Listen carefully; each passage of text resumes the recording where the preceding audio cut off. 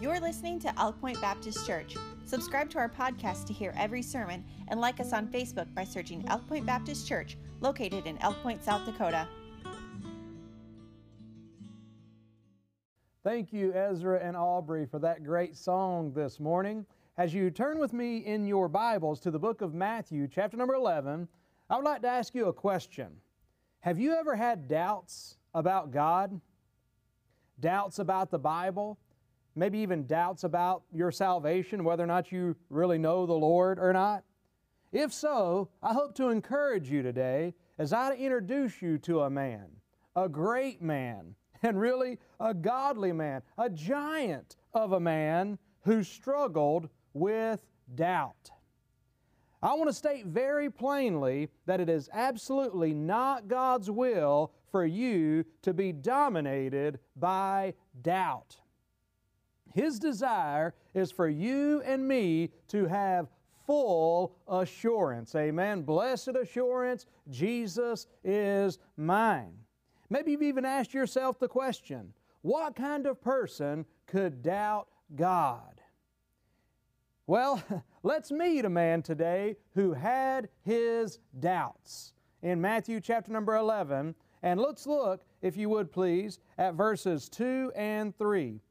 The Bible says, "Now when John had heard in the prison the works of Christ, he sent two of his disciples, and said unto him, Art thou he that should come, or do we look for another?" In other words, he was sent his disciples to ask Jesus, are you really the Messiah? Are you who you say you are? Are you who I've been proclaiming you to be? And so John the Baptist had his doubts. As we consider this thought today, dealing with doubt. Now let's look a little bit about this man, John the Baptist. He's a very familiar man in Scripture. John the Baptist is the famous forerunner of the Lord Jesus Christ and of the New Covenant. He was prophesied in the Old Testament. Matthew chapter 3 verse 3 declares, "For this is he that was spoken by the prophet Isaiah, saying, The voice of one crying in the wilderness, Prepare ye the way of the Lord, make His path straight." He was prophesied in the Old Testament. His birth is recorded in Luke 1 as a miracle. He was born to Mary's barren older cousin, Elizabeth. Now, he was known for his fiery preaching. In Matthew 3, verse number 2, John the Baptist came on the scene, and the Bible says, he said, "Repent ye, for the kingdom of heaven is at hand." He come forth preaching with a fiery message. We see he was known for his fiery preaching, but he was also known for his fabulous proclamation in John chapter 1 and verse 29. "The next day John seeth Jesus coming unto him, and saith, Behold the Lamb of God." What a proclamation that is, "which taketh away the sin of the world." He got to be the one to announce the appearing of Christ. Oftentimes I think about when people are giving a big speech, or those that will be inducted into the Hall of Fame or something, it's always a big question, who are you going to get to introduce you? And they always get someone very significant to introduce them. Well, when Jesus was about to step out on the stage, he said, "I want John the Baptist to be the one to make my introduction. Behold the Lamb of God." So we see his fiery preaching, his fabulous proclamation, but we see here his final predicament. In verse number 2, where was John the Baptist? The Bible says in Matthew 11 verse 2, he had heard in the prison. He was in prison for preaching against Herod's adultery, standing for the Word of God, doing what he was called to do, and now here he is in prison. And then also, what our message about it today is his faith problem. His faith problem. Verse 3, "And he said unto him, Art thou he that should come, or do we look for another?" This amazing man who was used by God and being used by God in such a mighty way, doubted whether or not Jesus was who He said He was. He thought to himself, have I made a mistake? Had he been a fool to preach and proclaim Jesus as the Christ, the Messiah, the anointed one that would come? What could possibly make such a man as this doubt? I believe that it may be some of the same things that are at the root of our doubts. So today I want to look this morning at, number one, the cause of doubt as we deal with the subject dealing with doubt. The first thing, the cause of doubt. What are some of the things that can cause you to doubt? Well, number one, we mentioned it already. Sometimes our present situation can cause us to doubt. John's present situation was prison. Everything had been going great. Jesus had arrived. People were coming in the droves to hear John the Baptist preach, to be baptized in the Jordan River by John the Baptist. Everything seemed to be going just the way John thought they should go. John could see the fulfillment of that which he had dreamed about since he was just a boy. He could see already and imagine Jesus sitting on the throne in Jerusalem. He could see Caesar deposed and taken down. All of this seemed to be right within reach. I mean, this thing was moving. There was a movement going on. But then all of a sudden, he gets locked up. He's imprisoned. And I'm sure at first, it probably just felt like a temporary setback. However, after a while in prison, it became clear that his own death, John the Baptist's death, was imminent. It became very clear that the setting up of Jesus' kingdom was becoming less likely. So his present circumstances, see, life that is all sunshine and gentle breezes doesn't really require much faith, does it? Things are going good. Things are going wonderful. I mean, the bank account's full. Your portfolio, your retirement portfolio is just looking tremendous. Everybody's healthy. All the bills are paid. I mean, you're going on vacation. Whatever the case may be, everything is going so well. Well, there's not a lot of doubts take place during those times. But when our faith is put to the test, when the storms of life inevitably come. You know, we could look at what we've gone through here in our country in recent days. A storm of life, things that are beyond our control. And all of a sudden, when fear and calamity come into our life like a whirlwind, when things are no longer going good, when all of a sudden it seems like, you know, here we are just wondering what happened, what in the world's going on, then doubts can begin to creep in. And then, if we're not careful, we'll start looking at the things that are seen rather than the things that are unseen. Now, as if John's circumstances weren't bad enough, his present situation weren't bad enough,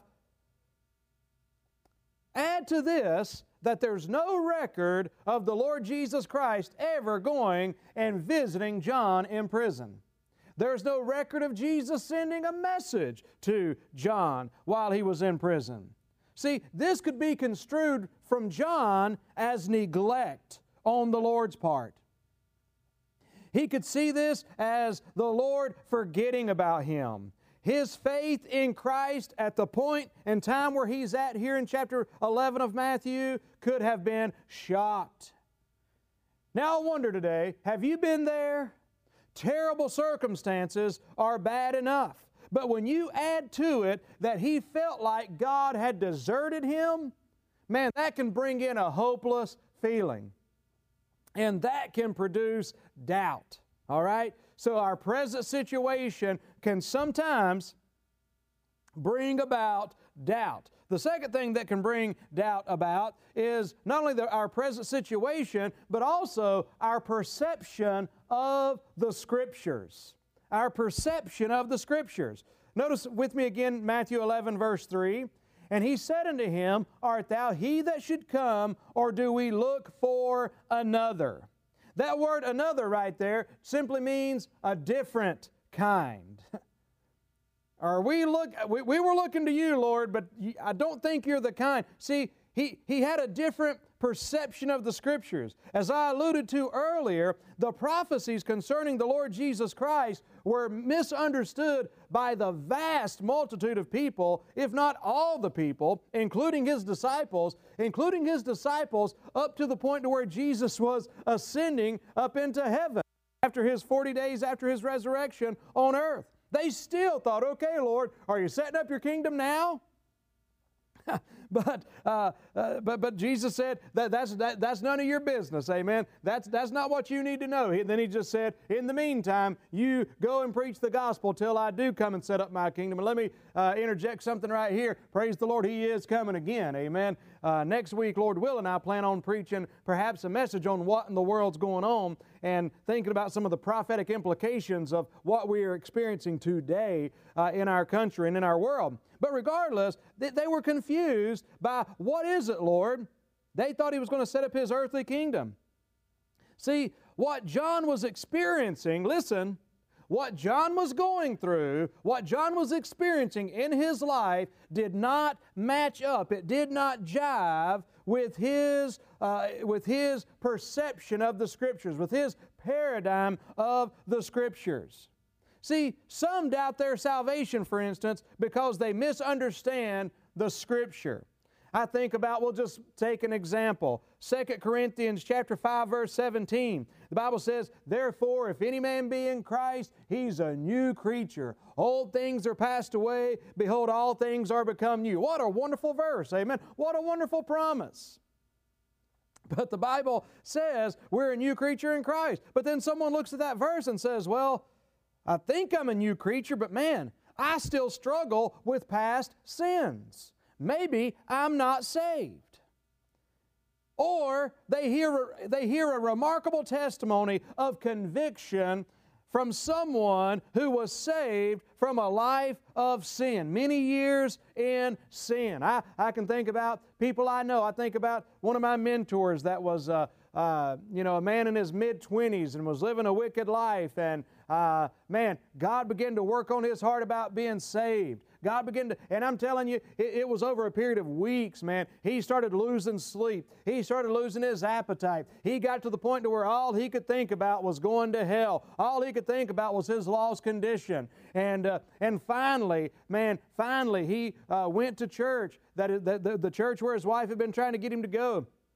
And he got saved by the grace of God.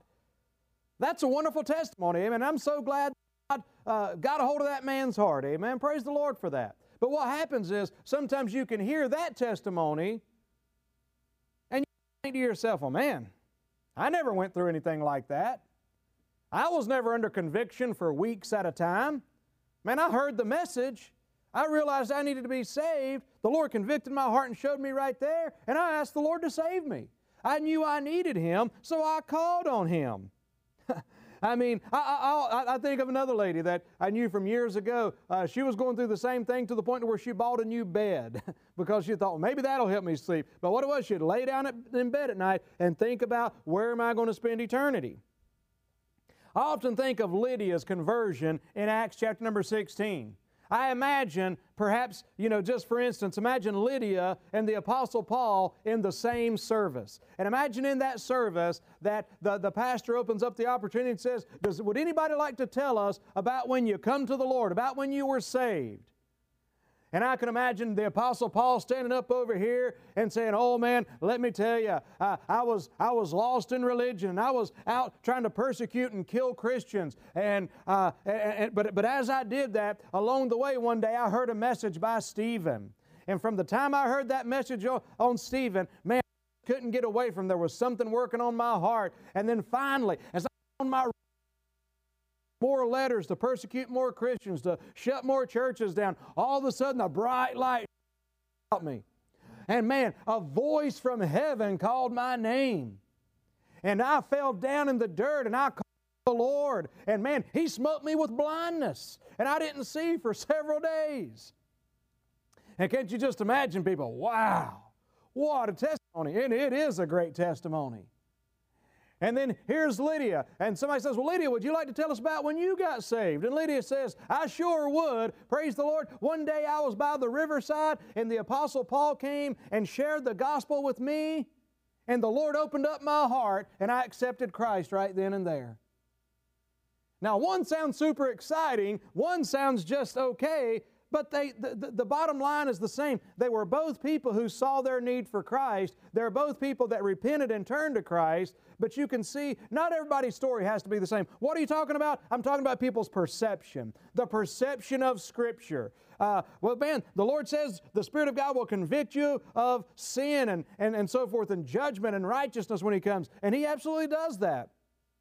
But for some people, He doesn't have to work on for weeks at a time. Man, He shows them they need to be saved, and they get saved, all right? And so Paul is a good example of that. I remember like it was yesterday, all right? My own experience. It was a beautiful Sunday morning. I was joyfully enjoying the church services at Harvest Baptist Church in Bessemer City, North Carolina. As a new convert, I was just recently saved. I mean, man, just a beautiful day. I was enjoying the singing. I was enjoying the preaching. But as my pastor got down toward the close of his message, I remember him saying this. He said, you must say the sinner's prayer in order to be saved. And beloved, I want to tell you, now understand, what's the sinner's prayer? What I understood, we're talking about perception here, what I understood the sinner's prayer to be was these exact words. Dear Lord Jesus, I know that I'm a sinner. Please come into my heart and my life and be my Lord and Savior. That's what I understood. That was my perception of the sinner's prayer. So I want to tell you something right now. When I heard those words, because those words are not the words I used when I called on the Lord. I didn't use those exact words. And just like that, my heart sunk to the bottom of the Mariana Trench, man. I mean, just going from praise the Lord, this is great, to all of a sudden, oh my goodness, I'm in trouble. Doubt came in that quick. Many of you know what I'm talking about. Doubt came in just that quick. You say, well, what did you do? I got home that afternoon. I prayed the sinner's prayer a half a dozen times that afternoon. Dear Lord Jesus, I know, and I went through it. Now, when did you get saved? I got saved back when the Lord saved me weeks before that, not by saying those words. Now, what are we thinking about here? What caused that doubt? It was my perception. See, the problem certainly wasn't with the Scripture. The Scripture was, whosoever shall call upon the name of the Lord shall be saved. And from our hearts we must call out to the Lord. So the problem certainly wasn't with the Scripture, and truly the problem wasn't with my pastor either. Because he was not saying that I had to say these exact words to be saved. He was just simply saying that you must call on the Lord to be saved. That's all he was saying. From your heart you must call on the Lord, because it's about the heart. It's not about the words, amen? And you may ask the question, well, what words did you use when you asked the Lord to save you? I don't really remember, to be honest with you. But you want to know something else I don't remember? I don't remember what I said on my wedding day. I don't remember what I said as I stood before that pastor and I gave my vows to be married to my wife. I don't remember what I said. But I do know one thing, I'm married. Amen? I know that was the result of it. And I don't know what I said when I asked the Lord to save me, when I called on Him from my heart. But I'll tell you what I do know. I know I called on Him from my heart. Amen. And I know that He saved my soul. Amen. So anyway, so there is our perception. So sometimes what causes us to doubt, there may be other things, but our present situation, our perception of the Scriptures. Lastly, I'll mention quickly, personal sin. Personal sin. Have you ever sinned? Have you sinned since you've accepted Christ as your Savior? Have you failed? See, one of the most common causes of doubt results from our personal and spiritual failures.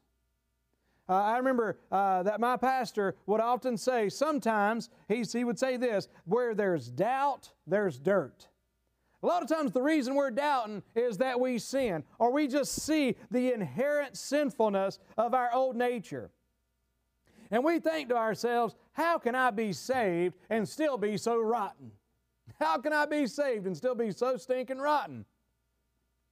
Personal sin. And then, by the way, you know what the answer to that question is? Because we are rotten. Amen. Our old nature is just as rotten as it's ever been. Amen. Salvation is not about us becoming good. It's about His goodness being put on the inside of us. Amen. And it's about giving in to and allowing the Spirit of God to work through our hearts and our lives and live His life through us. It's not about our efforts. It's about His power through our lives. So, the first thing we see there is the cause of doubt. Then next I want to look at quickly conquering doubt. Conquering doubt. Look in Matthew 11 once again.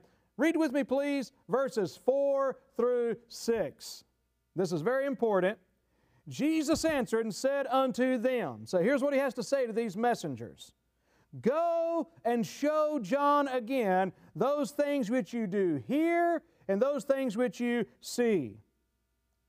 The blind receive their sight. The lame walk. The lepers are cleansed. The deaf hear. The dead are raised. And the poor have the gospel preached unto them. And blessed is he whosoever shall not be offended in me. How do we conquer doubt? And by the way, you must conquer this doubt if you're going to win. You must conquer this doubt. You must beat it. Well, you say, preacher, how am I going to beat it? I have the toughest time with this doubt. Well, I'll tell you, I believe the number one way we'll beat it is through the faithful Word. Amen? The faithful Word. What did He say? Go tell John the things that you've heard. We got to hear the Word. Now, the Lord's words that I just read to you, verses 4 through 6, Jesus didn't just randomly say these words. These words had some significance to them. What did He say there in the first part of verse 5? The blind receive their sight, the lame walk, the lepers are cleansed, the deaf hear, the dead are raised up. You know what Jesus was doing in verses 4 through 6? He was giving Scripture to John. See, He was giving him Isaiah 35, verses 4 through 6, where the Bible says, even God will come and save you. And when God comes to save you, here's what it's going to look like. The eyes of the blind shall be opened, and the ears of the deaf shall be unstopped. Then shall the lame man leap as an hart, and the tongue of the dumb shall sing. You know what Jesus did? Jesus said, you tell John to turn over there to Isaiah 35 and hear what I'm saying and look at what I'm doing.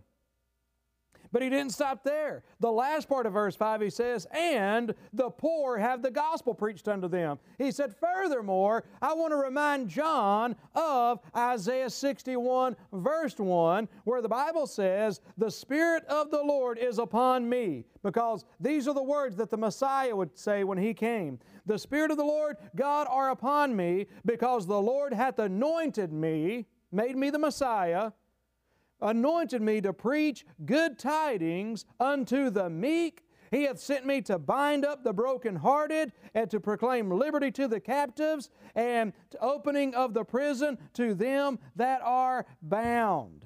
See, He was sent to preach the gospel, and He's saying, I'm fulfilling Isaiah 61 verse 1. And then in verse 6 of Matthew 11, He says, and blessed is he whosoever shall not be offended in me.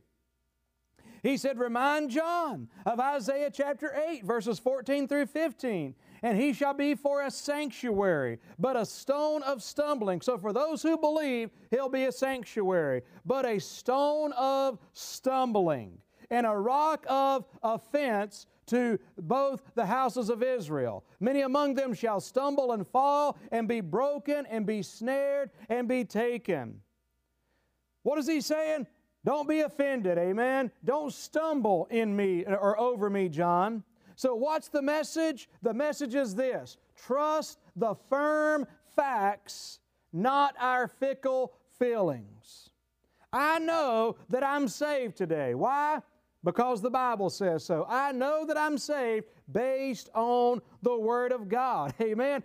here. See, I know that He convicted me. I know that I repented and believed. And so, in other words, when I think about my salvation, you say, preacher, do you feel saved today? That's beside the point. You know what? When I was a new Christian, I used to think a lot about how I felt. But I don't pay a lot of attention to it now. Why? Because it doesn't really matter. Because it's not about our feelings, it's about faith. Amen? I suppose if I had to think about it, most of the time I don't feel saved. When we're in those bad situations I was referring to earlier, I probably don't feel saved then.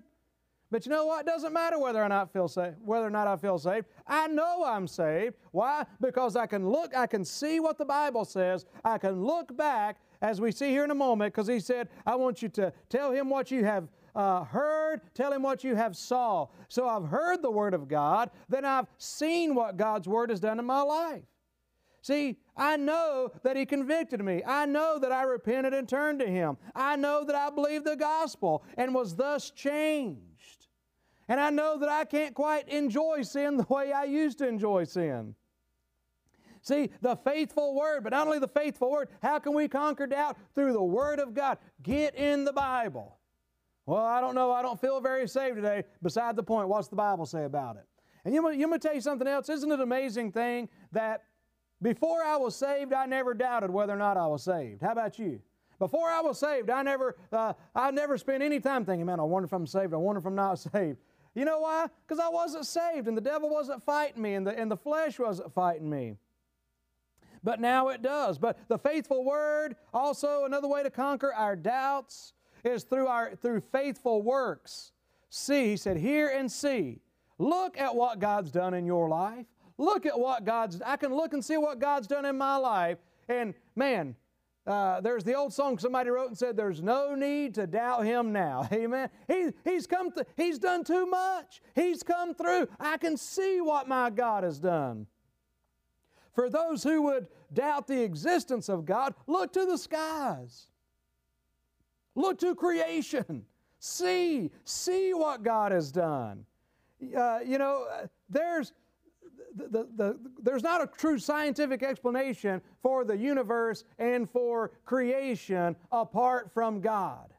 Now there's theories, but I'm telling you, true science has to recognize that for all this design, there had to be a designer. Amen? And so we see the faithful works of God. We see the faithful witness. The Bible says, he that believeth on the Son of God hath the witness in himself.